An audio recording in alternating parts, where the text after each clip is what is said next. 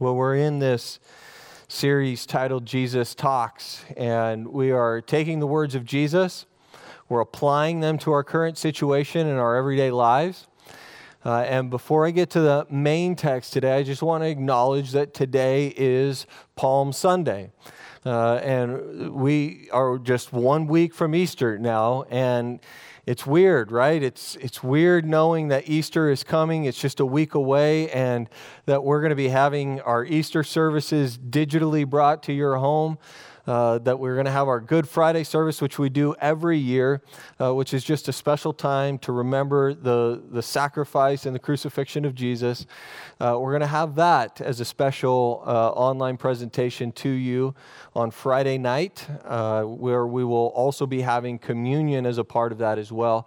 And so just as you receive communion this morning, you'll have the opportunity to receive communion with your family again on Friday night. So we'll have those services. Those will be presented online. And we thought it'd be kind of fun. It'd be interesting to see how many of you actually participate in this. But we thought it'd be kind of fun since typically the stereotype is that, or stereotypically, we dress up to come to Easter service. We always go out and buy a new outfit or put on our Sunday best or whatever for Easter. We thought it'd be fun if you dressed up in your Easter outfit partially, like maybe half your Easter outfit, half your distancing attire that you've been wearing while at home, and kind of merge the two and see what kind of funny pictures that we could get out of it. We're even willing to put up a little bit of a prize for this. We're going to give you an H-E-B gift card for the people that present the funniest picture in regard to that. So just be fun to kind of play around. Don't forget to hashtag it with hashtag LifehouseSA at home, and then we'll announce the winner on Monday morning. Well, as I was thinking about the triumphal entry, which is this Palm Sunday picture, and Jesus entering into the city knowing that his death is pending, like he is going into his impending death. I was reminded of all of those who gathered to celebrate and to worship Jesus, and that within just a few days, out of a fear, really, they wanted nothing to do with him at all. And I say that not so much as an indictment of what is our current situation or what is currently taking place, but just as a warning saying that if we are not careful, we will find ourselves allowing fear or worry or anxiety to dictate for us how we are to live, how we make decisions and what our view is of God. And so I want us to take a look at some familiar words of Jesus and see what he has to say about that in this particular season of our lives. I was reminded of this from a message that I heard that was given back in 2015 by our now president-elect of our denomination, Randy Remington. And I thought, man, I don't think he realized how prophetic that message was. And so I wanted, as I was processing through what he was saying, I wanted to present this because I think it's perfect for what we are going through today. The scripture that we are dealing with is a scripture that is it's a countercultural way in which God's people are to live in the world that they were living in at that time. And interestingly, when these words are spoken to them, for them, it's the end of religion. It's the end of a religious, ritualistic approach to God. It's not unlike what we find ourselves experiencing in this season. We don't have the opportunity to carry out our religious routines anymore. And instead, what we find ourselves doing is we are having to renegotiate what faith community looks like and how it's presented. And the truth is that what Jesus is addressing here in this passage is a heart issue that manifests through how we are going to live outwardly. And so this is a challenging portion of Scripture that although very familiar to many of us. I'm presenting it with some sort of hesitation, really not wanting to come off at all as naive. I felt that it would be appropriate for us to hear in this season of not just our city or our state, but really our world. Jesus is talking about worry, and it seems pretty self-explanatory at first. So when Jesus talks about worry, there's not a lot of us that are going to say, I wonder what he means by worry. I wonder what he's talking about there. No, we're all pretty well aware of what he's talking about. That there is this universal emotion that everyone has either experienced or, to be honest with you, are currently experiencing. That in this season we have this desire and this preoccupation where we are trying to get certainty where we don't have it. And where we don't have certainty, we're trying to gain some sort of control over something. It's why we are glued to all of the news reports and the models and the predictions of what the future holds. And Jesus is going to speak in a very clear way to you and me, where we can live our lives as Christ followers without worry. That doesn't mean that we aren't going to be responsible. It doesn't mean that we're not going to have concerns or care about things that are going on in our world. But the truth of the matter is that you and I can live free from worry, which again sounds a little naive, but it is indeed possible. Andy Stanley said that worrying is like, it's like praying in reverse, where praying tends to reduce our issues and make them smaller. Worrying makes our problems much bigger than they are. Worrying is trying to change things in our lives in which we cannot control. Prayer is actually accepting that there are things in our life that we cannot control. Prayer gives us the perspective we need to look through our worries to the assurance that God is with us every single step of the way. And God gives us the grace that we need to keep the things we worry about into some sort of perspective. Now, there's a broad range of people who worry. When it comes to worry, you find people at extremes. You have some people over here who it seems like they never worry about anything. They're just flat, right? It doesn't seem like worry is even a problem for them. And then you've got the people over here on this extreme that are actually worrying about the people who aren't worrying. They have so much worry that's going on. They worry about every little thing. And so you've got these two ends of this spectrum, and somewhere in the middle is probably where most of us land. I think because of the chaos in our world right now, there is definitely more to be worried about than ever before. And so we might find ourselves shifting more into that other camp, but somewhere in the middle is where most of us reside.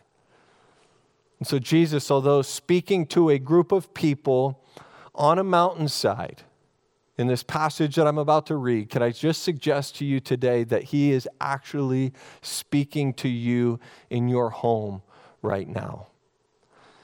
In America, under normal circumstances, the primary thing that people worry about is personal financial security and our national economic situation. This is absolutely intensified now by the uncertainty of both of those things. So interestingly, Jesus, in his teaching to this group of people up on a mountainside, connects our worry to our livelihood. It was the same struggle that they had then that we are dealing with now, and it starts in Matthew chapter 6. We're going to be in Matthew chapter 6, verse 24 through 34. And if you don't have a Bible, you can click on the Bible link and you can look up the passage of Scripture and follow along with us. Matthew chapter 6, verses 24 through 34. Starts off, no one can serve two masters. Either you will hate the one and love the other, or you will be devoted to the one and despise the other. You cannot serve both God and money. In other words, the question here for us is, do you want stability or instability? Because what's going to happen is your emotion is going to follow your devotion, the thing that has your heart. Where am I putting my trust? And Jesus is taking this beneath that emotion. He's taking it to a place that you and I are devoted to. Whatever we are devoted to, we are going to worry about. I can prove this by just asking you a simple question. We're all homeschooling our children now.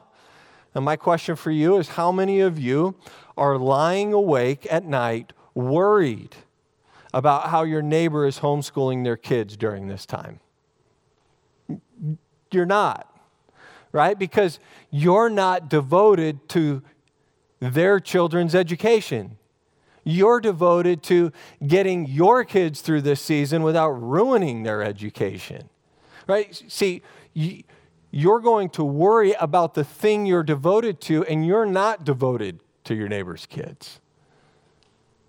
Jesus goes on and he says, therefore, I tell you this. He says, do not worry about your life, what you will eat or drink, about your body, what you will wear.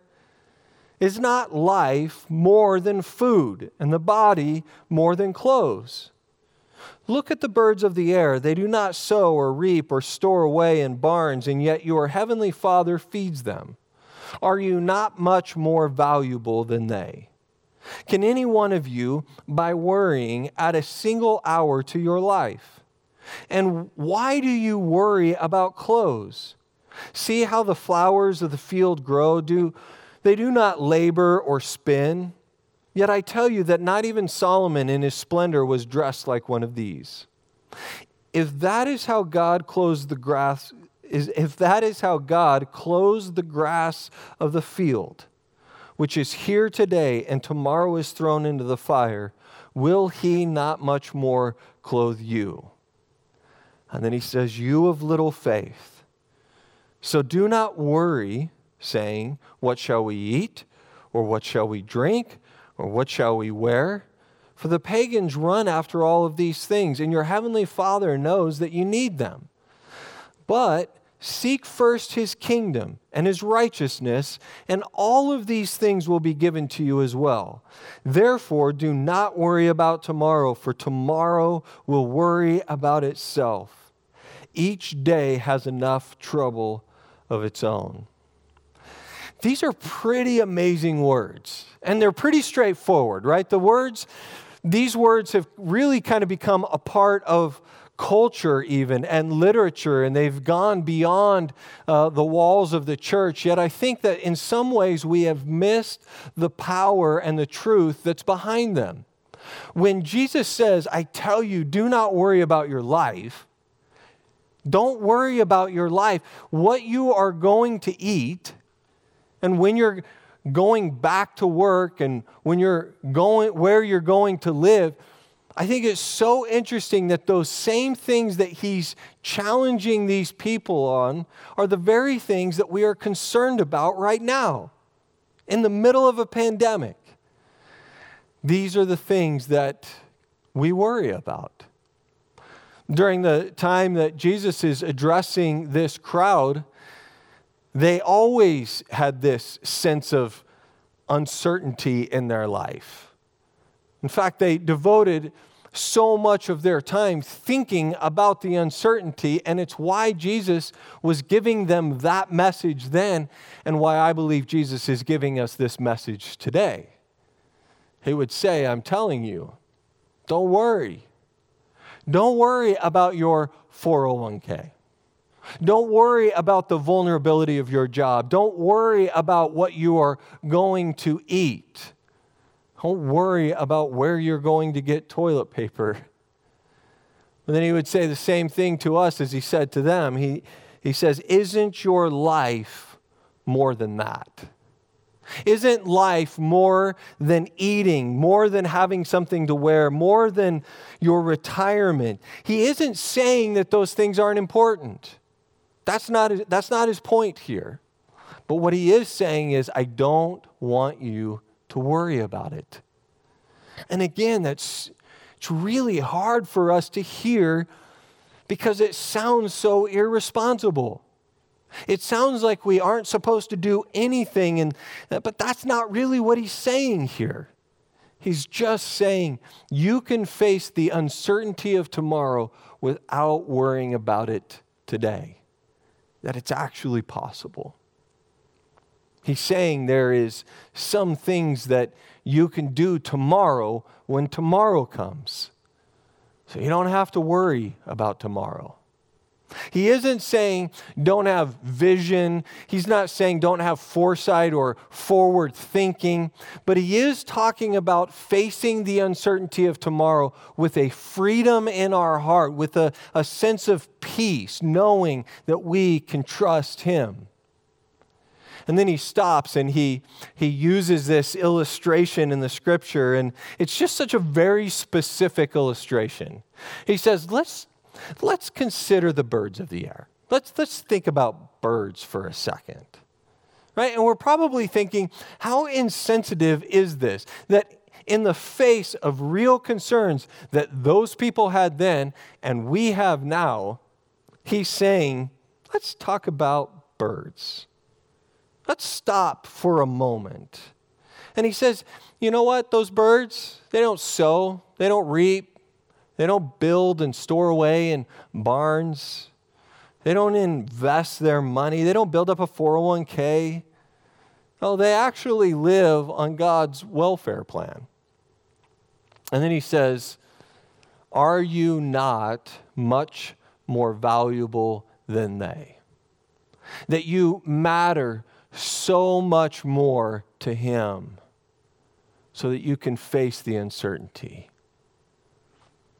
Listen, though, we aren't to live our lives, though, with some sort of fatalistic view that, hey, we're all going to die someday and we just kind of go through this life. No, it's actually what he is addressing in this passage is a matter of trust.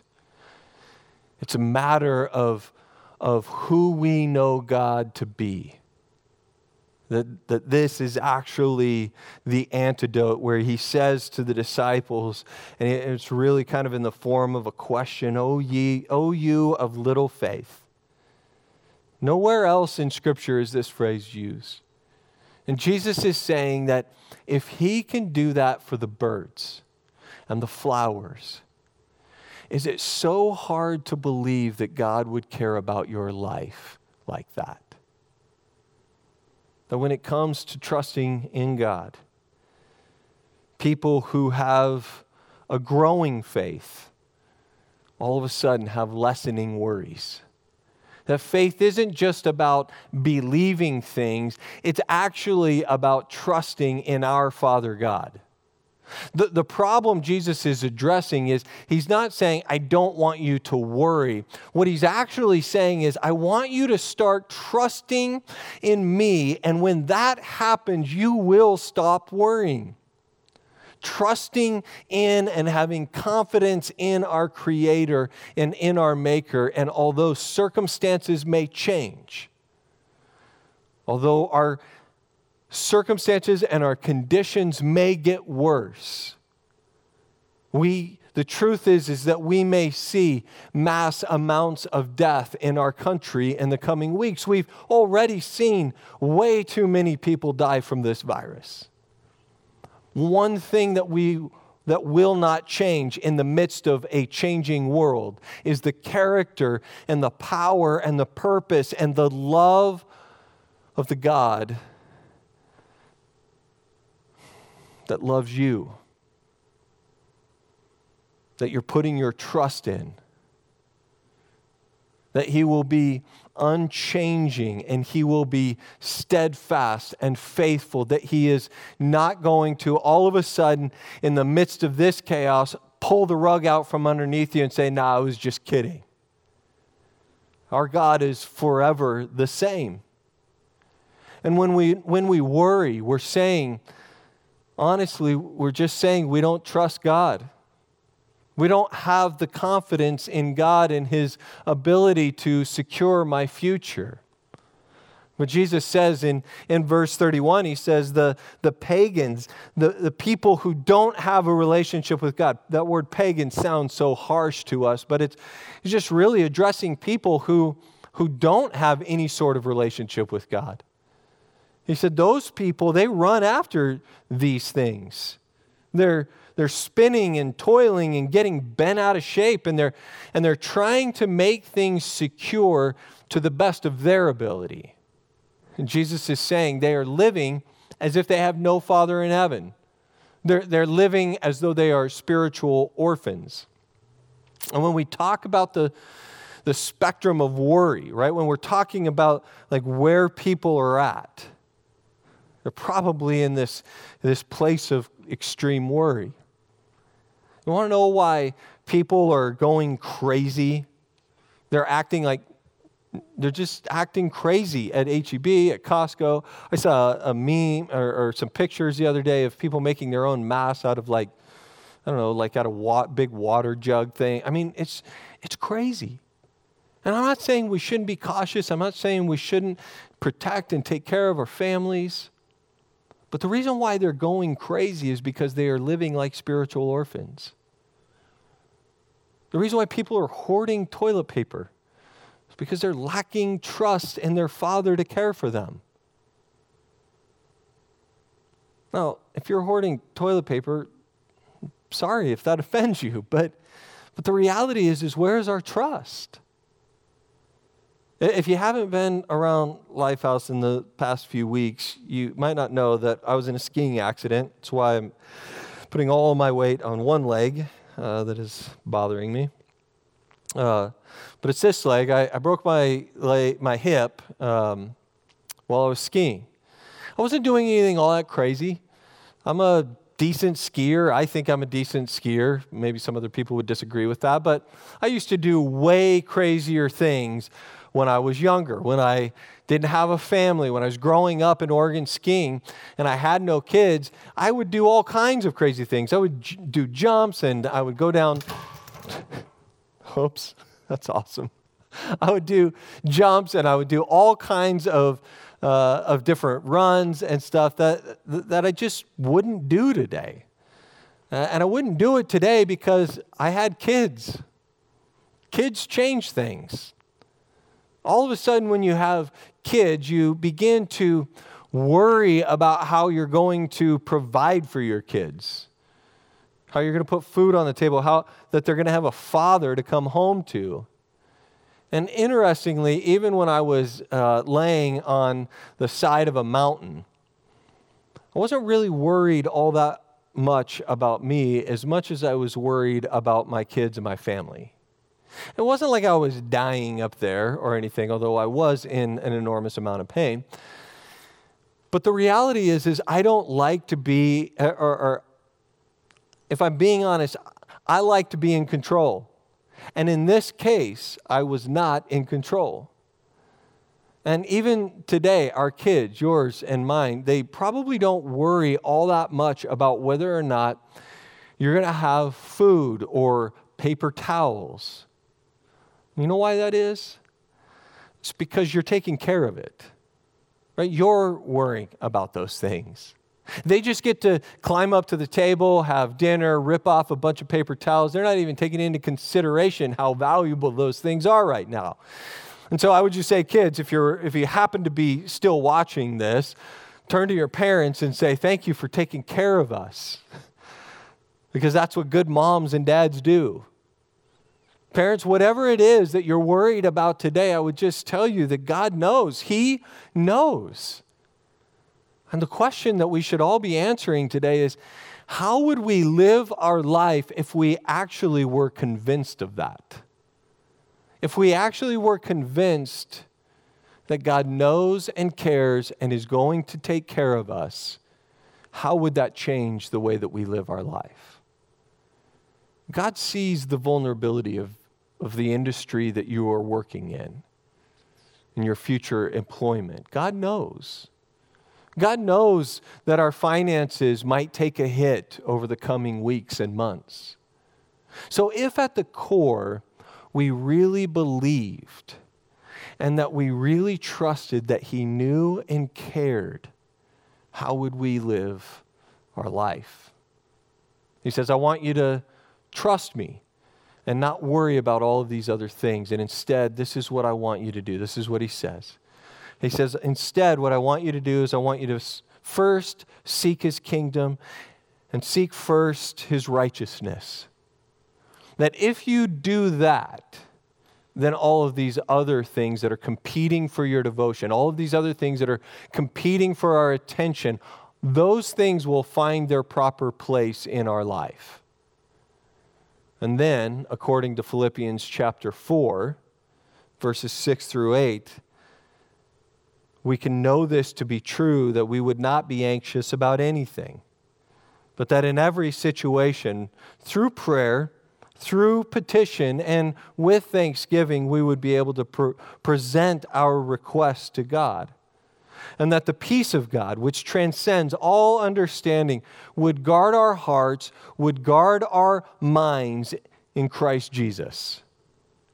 It goes on to say, finally, brothers and sisters, whatever is true, whatever is noble, whatever is right, whatever is pure, whatever is lovely, whatever is admirable, if anything is excellent or praiseworthy, think about such things. If you want something to think about, to dwell on, to put your mind to, it ought to be the things that are true and noble and right and pure and excellent and praiseworthy. So seek first those things. But as long as my first response is, what's going to happen to my finances? What's going to happen to my job or my kids? Then guess what? I'm going to worry. But if my first response is to seek His kingdom first, then we can honestly pray how Jesus instructed us to pray. May your kingdom come, and may your will be done here on earth as it is in heaven. It may not happen exactly how you wanted it, but God is going to take care of it. As we talked about last week, make the first thing first. Make the first thing first. Say, God, today I surrender my retirement to you. God, today I surrender my future and my children and my children's children. And God, I want to stand in contrast to a world of godlessness. See, someone who's not worrying, someone who is at peace today in this world, in this new reality that we live in, that person is countercultural to the world. And I don't know about you, but I want to show a beauty of who God is as He governs my heart, as He governs my mind in this life. So that when people ask, why aren't you worried senseless? Why are you so at peace with everything that's going on? It's because I'm seeking first His kingdom and His righteousness. And then He gives this summary statement. And He says, so don't worry about tomorrow. Let tomorrow worry about itself. And we're going to close our time now in prayer. And my prayer for you is that you would experience a peace that surpasses all understanding. And that you would be a people not of worry, but of trust. Let's pray.